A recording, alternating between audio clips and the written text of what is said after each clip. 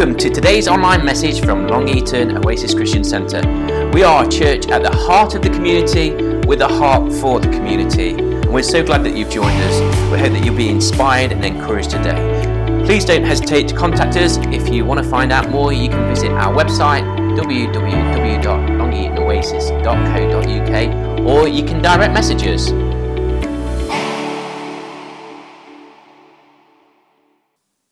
So just for a couple of minutes, I just want to share something that just encapsulates that, and then we're going to close together.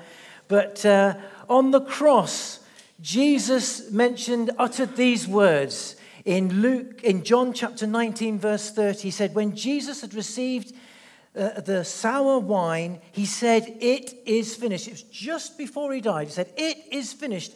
And then bowing his head, he gave up his spirit. That moment upon his death on the cross, Jesus pronounced these words. It was an exclamation, a great cry. It is finished. 3 words that could change the world. 3 words that can change your life. 3 words that can change my very life. And what it literally meant was this, that his death would be the means of your life and my life.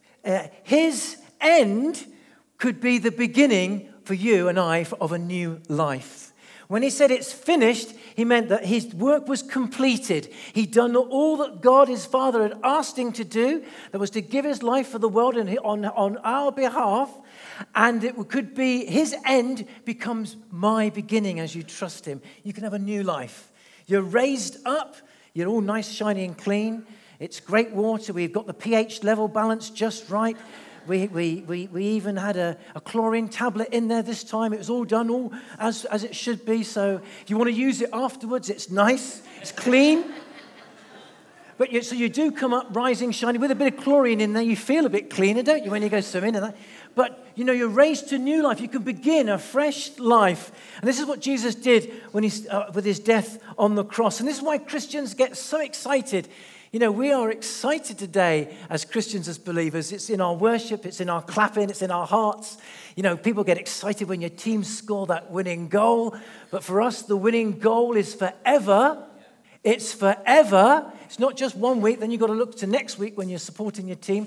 But when Jesus scores the winning goal of life, it's forevermore. And that's why we get so incredibly excited. And when he said it is finished, in the world in which he lived, he didn't utter 3 words, "it is finished." He uttered actually 1 word. In the Greek translation of the world in which he lived, he said this. It's a funny word, but it's in the world of the day. It was tetelestai, 1 word, which was translated, "it is finished," in our English language. And that word tetelestai, finished, complete, means completed. And this is why we get "it's finished," completed. But it was a very special word because it was also used in the culture of the day as a final transaction in a document that says your debt is paid.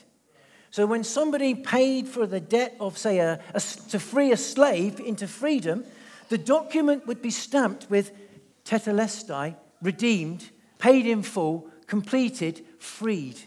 It's amazing. And when on the cross, Jesus used that exact same word that was used in the culture of the day, in the business culture of the day. So when he said, "it's finished," he pronounced, "tetelestai," it's completed, it's paid for, you're redeemed, you are freed. That's incredible. He used that same exact word, "it is finished." Well, that "it is finished" led 3 days later, 3 words, incredible, 3 words, "it is finished." 3 days later, that was Friday, Sunday morning, well, not Sunday morning, but 3 days later, rather. Yes, it would have been Sunday, what we call Sunday morning. 3 days later, 3 more words. Amazing. And it's this. On the morning when they went to the tomb to look for Jesus, who had died on the cross and then buried in a tomb, the women went to the tomb. They're greeted by an angel. And this is what the angel says.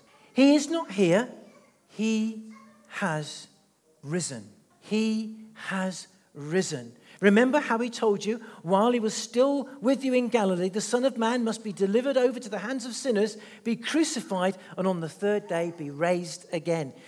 He is finished on Friday leads 3 days later to he has risen on Sunday. It's amazing. Three words, 3 days, another 3 words to change your life. He is risen.